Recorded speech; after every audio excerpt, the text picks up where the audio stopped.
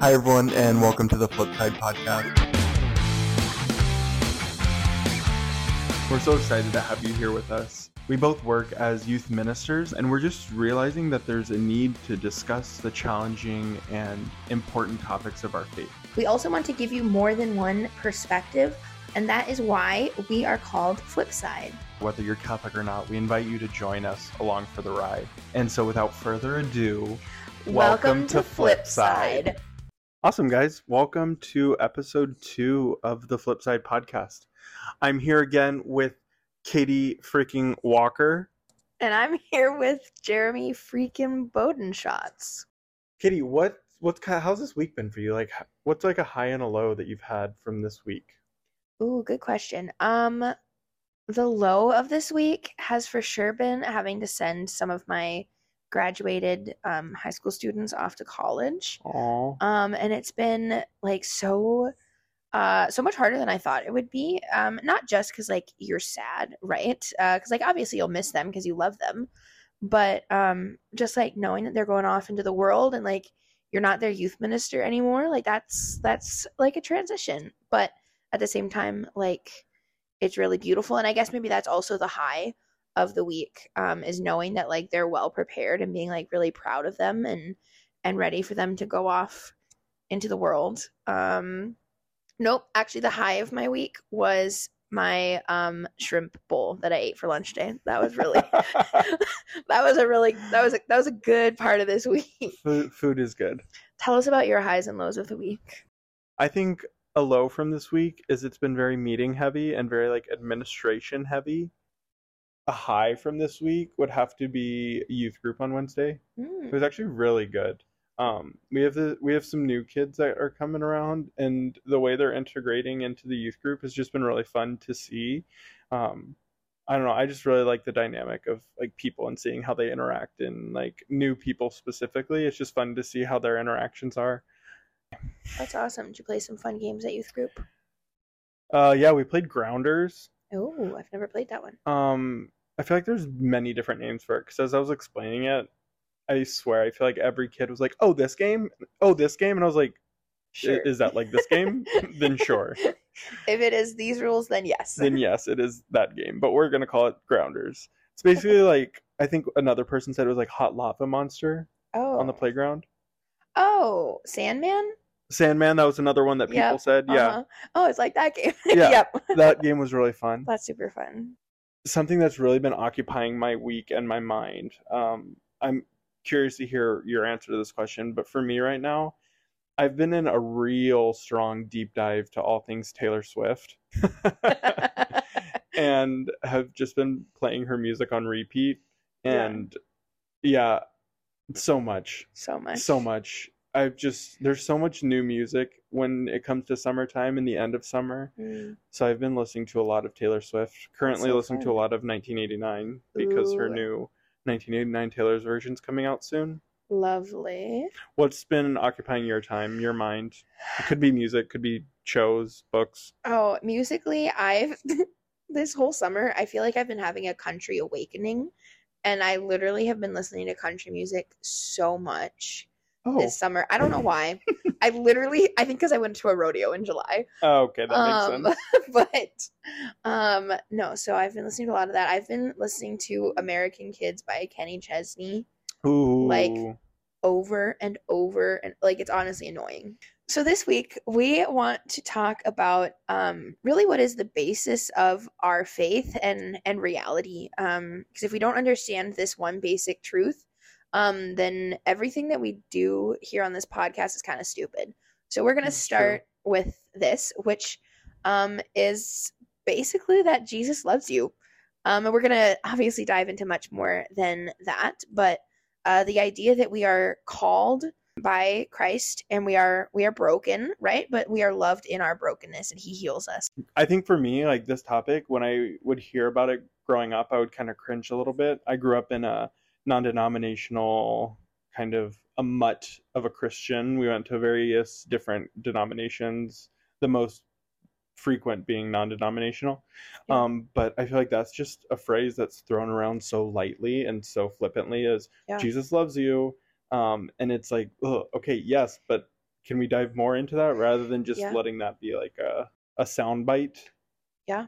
And it's like such a true statement that we can't just toss it around and be like, oh, yeah, Jesus loves me. All right, move on with my life. Like, no, Jesus loves you.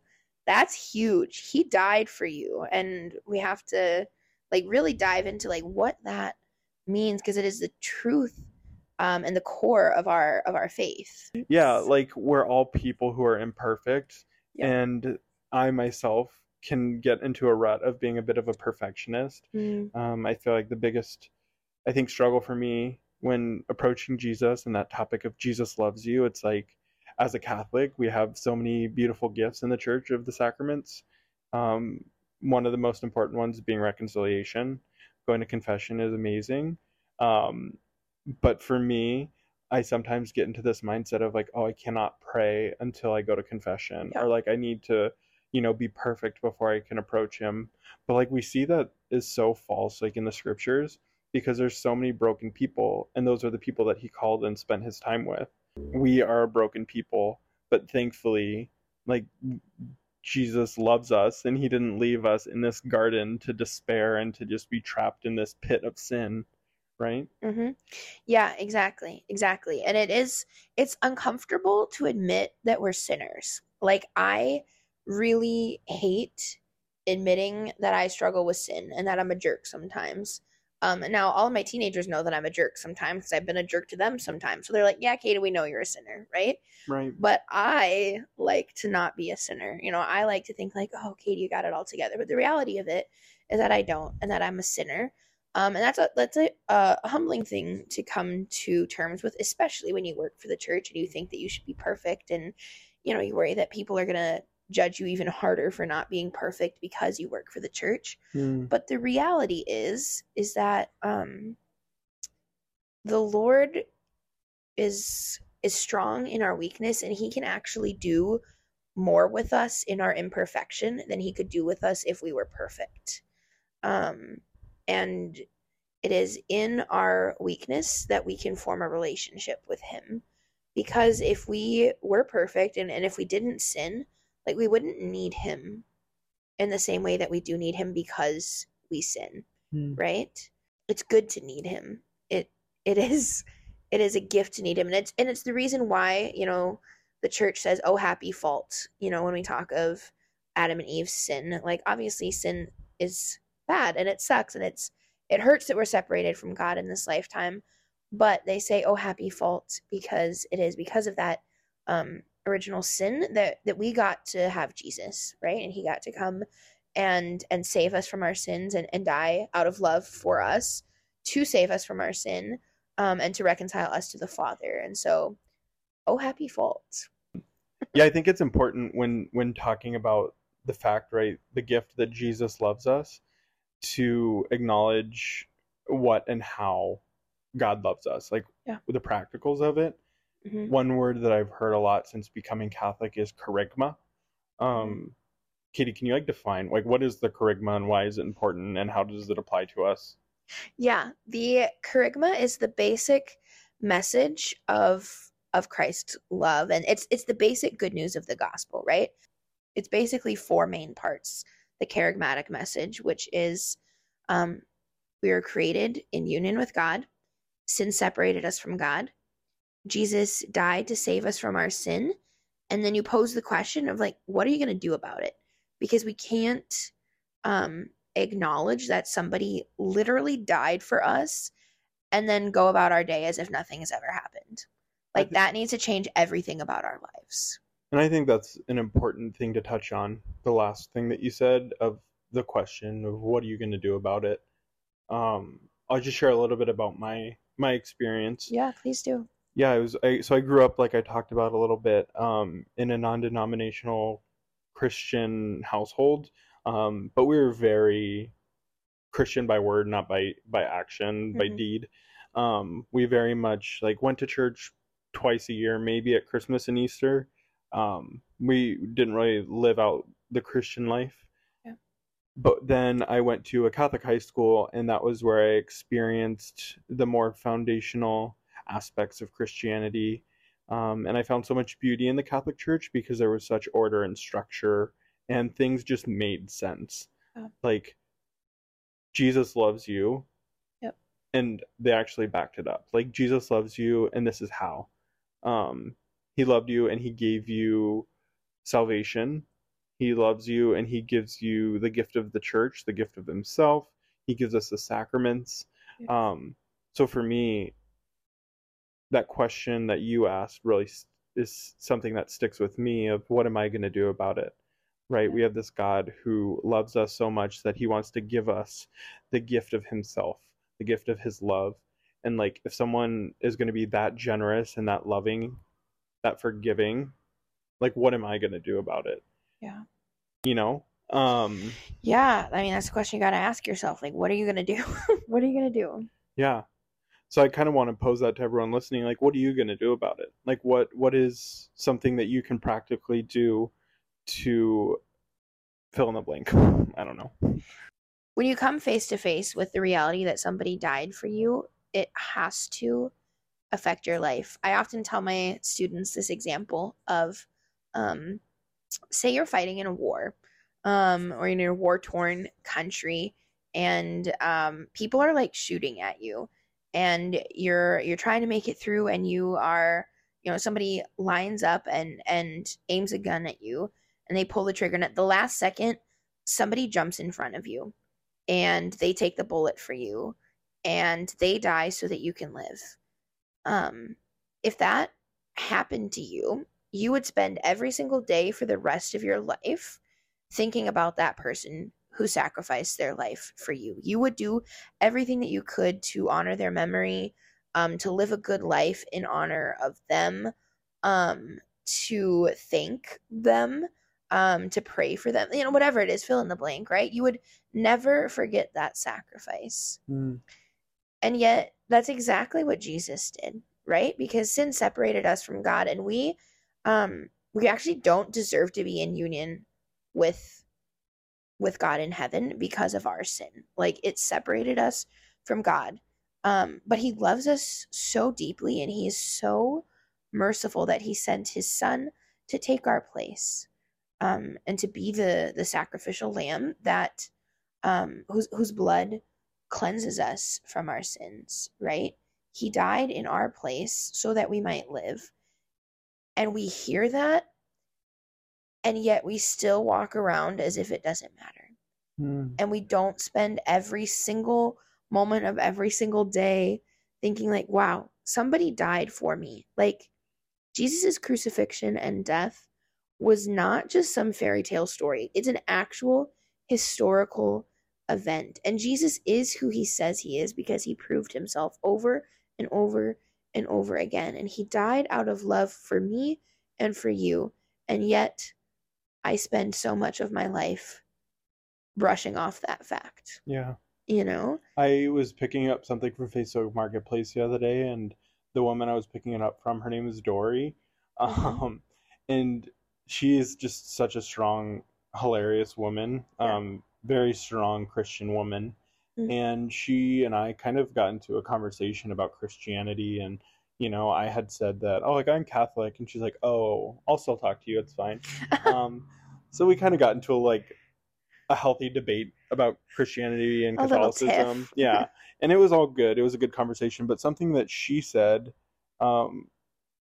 is something that really stuck out to me. And it kind of goes with what you're saying of how, like, everything that we do and say has to be in honor of God and in honor of his free sacrifice for us and love for us. Yeah.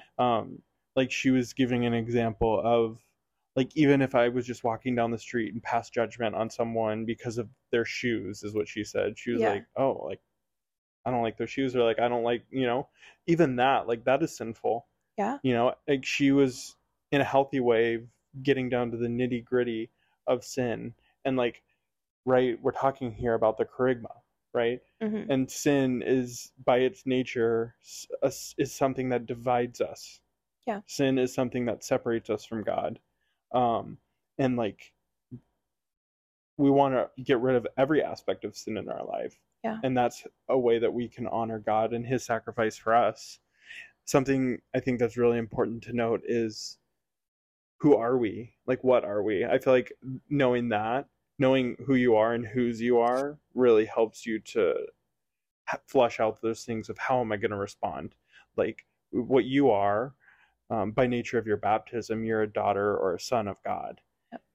And I mean, another cheesy thing that I've heard is, okay, if you're a daughter, if you're a son of God, what does that make you? Right? That makes you a princess or a prince or, royalty. Oh, and it makes me roll my eyes every time I hear it, but yet it's so true. It's so true and beautiful. And it's like, okay, if I'm going to be a son of God, if I'm going to be a son of the King, like, I need to live my life in like manner. Yeah. Right? I need to live my life in a like manner of that. Like, I can't just forget. I need to be truly letting it affect and change me. Absolutely. And it's not that we're meant to be perfect, right? Because well, I am. You are. Just Jeremy is actually perfect, in case you didn't know. Yeah. Those of us But for those of you who struggle with being imperfect, this is for you. Yes, those of us who have not ascended to a higher plane of being yet, we are still sinners and we are not perfect. Gosh, I feel bad for you guys. I know. But the reality of it is, like, that's okay, right? Because the Lord has not asked us to be perfect in order to be in relationship with him, because then none of us would be in relationship with him. I think often of the story of the prodigal son. When the prodigal son asked for his inheritance, it was akin in Jewish culture to saying, I wish you were dead, Dad. Like, he essentially wished that his father was dead and then took his money. And he swindled it all on dumb stuff, and he was starving. And like drugs and drinking and prostitutes. Yeah, dumb stuff. And I just want to, like, just for a second, like, this guy literally to his father. Yeah. I would prefer that you were dead. But I would prefer to chase after meaningless things than to really love you. Like, I would rather waste my time seeking after drugs and prostitutes and drinking and worldly things. Like, this guy was trying to fill his heart with these worldly things, and I think that's something that we do so often. And I'm curious, like for those of you listening, like, what are some of those things? I want you to maybe pause the podcast right now and ask yourself, like, what am I trying to fill up my heart with? Because there's a scripture that, like, I'm going to butcher it, but basically, like, where my treasure is, so will my heart be. Yeah. Like, what are things that you treasure? What are things that you're sort of making your own idol, your own God out of? I know for me, I'll share a little bit.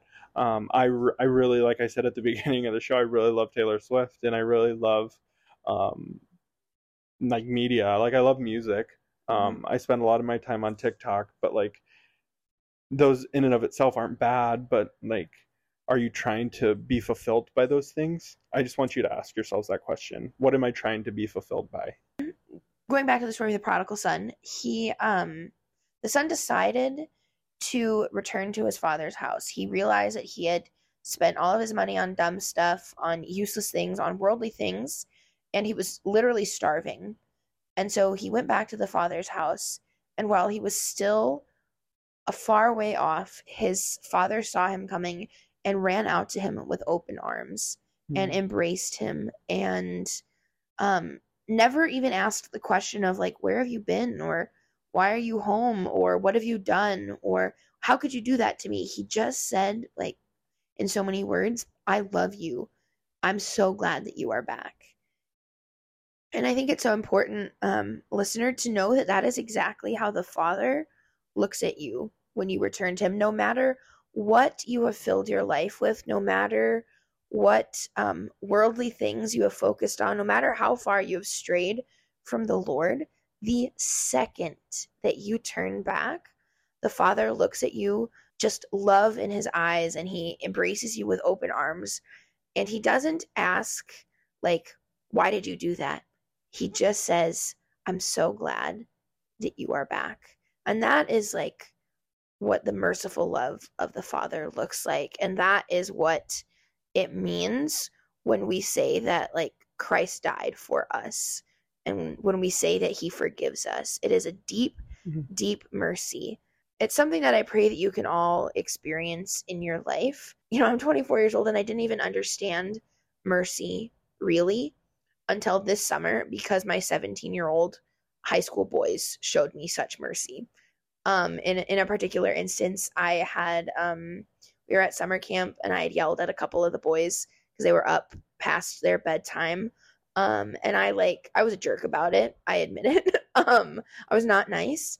And I realized I had to go back and apologize because I had not been kind. And I knocked on their door and I asked those boys to come out. And I basically just said, like, I'm really sorry. I was not kind. I was stressed and frustrated about other things. And I took it out on you. And I'm really sorry. And they just looked at me with such, like, compassion. And they said, we forgive you, Katie. We love you. And they, like, gave me a hug. And they said, what was going on? Like, could we help? Could we do anything to make the stress go away? And then they offered me a couple handfuls of popcorn. And and it was the compassion of high school boys. That's awesome. Honestly. But it was honestly the most profound moment of the summer for me. Because I realized that is exactly how the Father looks at us in his compassion and in his mercy. Like, there's no, like, yeah, you were a jerk, or why would you do that? But just like, we understand, we love you, we forgive you, have some popcorn. And that's like totally how the Father looks at us. Praise God that we have a Father who loves us and who doesn't look at us based off of what we've done wrong or even what we've done well. Like, he sees us as so much more than that. So we're nearing the end of our time together today, and I really just want to challenge you, listener, wherever you're at, to ask yourselves these questions, right? Think about the Kerygma, right? God created us to live in union with him. Sin separated us from him and from his abundant love. But Jesus, in his infinite love for us, chose to come back as a human and die for us. So what are you going to do about it? Yeah, and some reflection questions that might help you through this process and through your week that might be helpful for you to pray about and reflect on. Like Jeremy had said earlier, like, what are you filling your time with? What might be separating you from the Father? And then I'd also encourage you to ask yourself, when was a time that I've experienced mercy in my life? Maybe it was through reconciliation. Maybe it was through a family member. Maybe it was through a friend. But ask yourself that question of, like, where have I seen mercy in my life? And then lastly, like Jeremy said, what am I going to do about this? What am I going to do this week to take a step closer to the Lord? Because if we aren't asking ourselves that question every single day, then I would say that we're falling short of our mission to be disciples of Christ. So what can I do today to draw closer to the Lord? Kitty, what are maybe some songs that you are praying with currently, or some worship songs that you think could be of use to people, or people should just listen to? Okay, so this is really funny because, again, going back to the beginning of the episode when I talked about country music, there is this song by Cody Johnson. It's called By Your Grace. And I don't know if it's like it's not really technically a worship song or anything, but it is a Christian song, and it is just so beautiful, and it actually really relates to this message of the basic Kerygma. Like, Lord, I'm aware of everything that's wrong with me, but still you accept me anyway. Just it's honestly really beautiful, and it's had me crying in my car a couple times on the way to work. So highly recommend that one. I think a song for me that I've been listening to a lot on repeat in my prayer time is Living God by Red Rocks Worship. Ooh, I don't know if you've heard that one, but that one is just very good. Okay. And I love it. Thank you for joining us for this episode of The Flip Side. We hope that we were able to share with you the reality that Christ loves you, that he died for you, and he is just so ready to be in relationship with you, no matter where you've been or what you've done in your life. So please know that we are praying for you, that we are rooting for you on this walk towards Christ. and we are here to help in whatever way we can. I think we're done. Okay. Thank you guys for listening. Again, my name is Jeremy. My name is Katie, and we'll catch you on the flip side.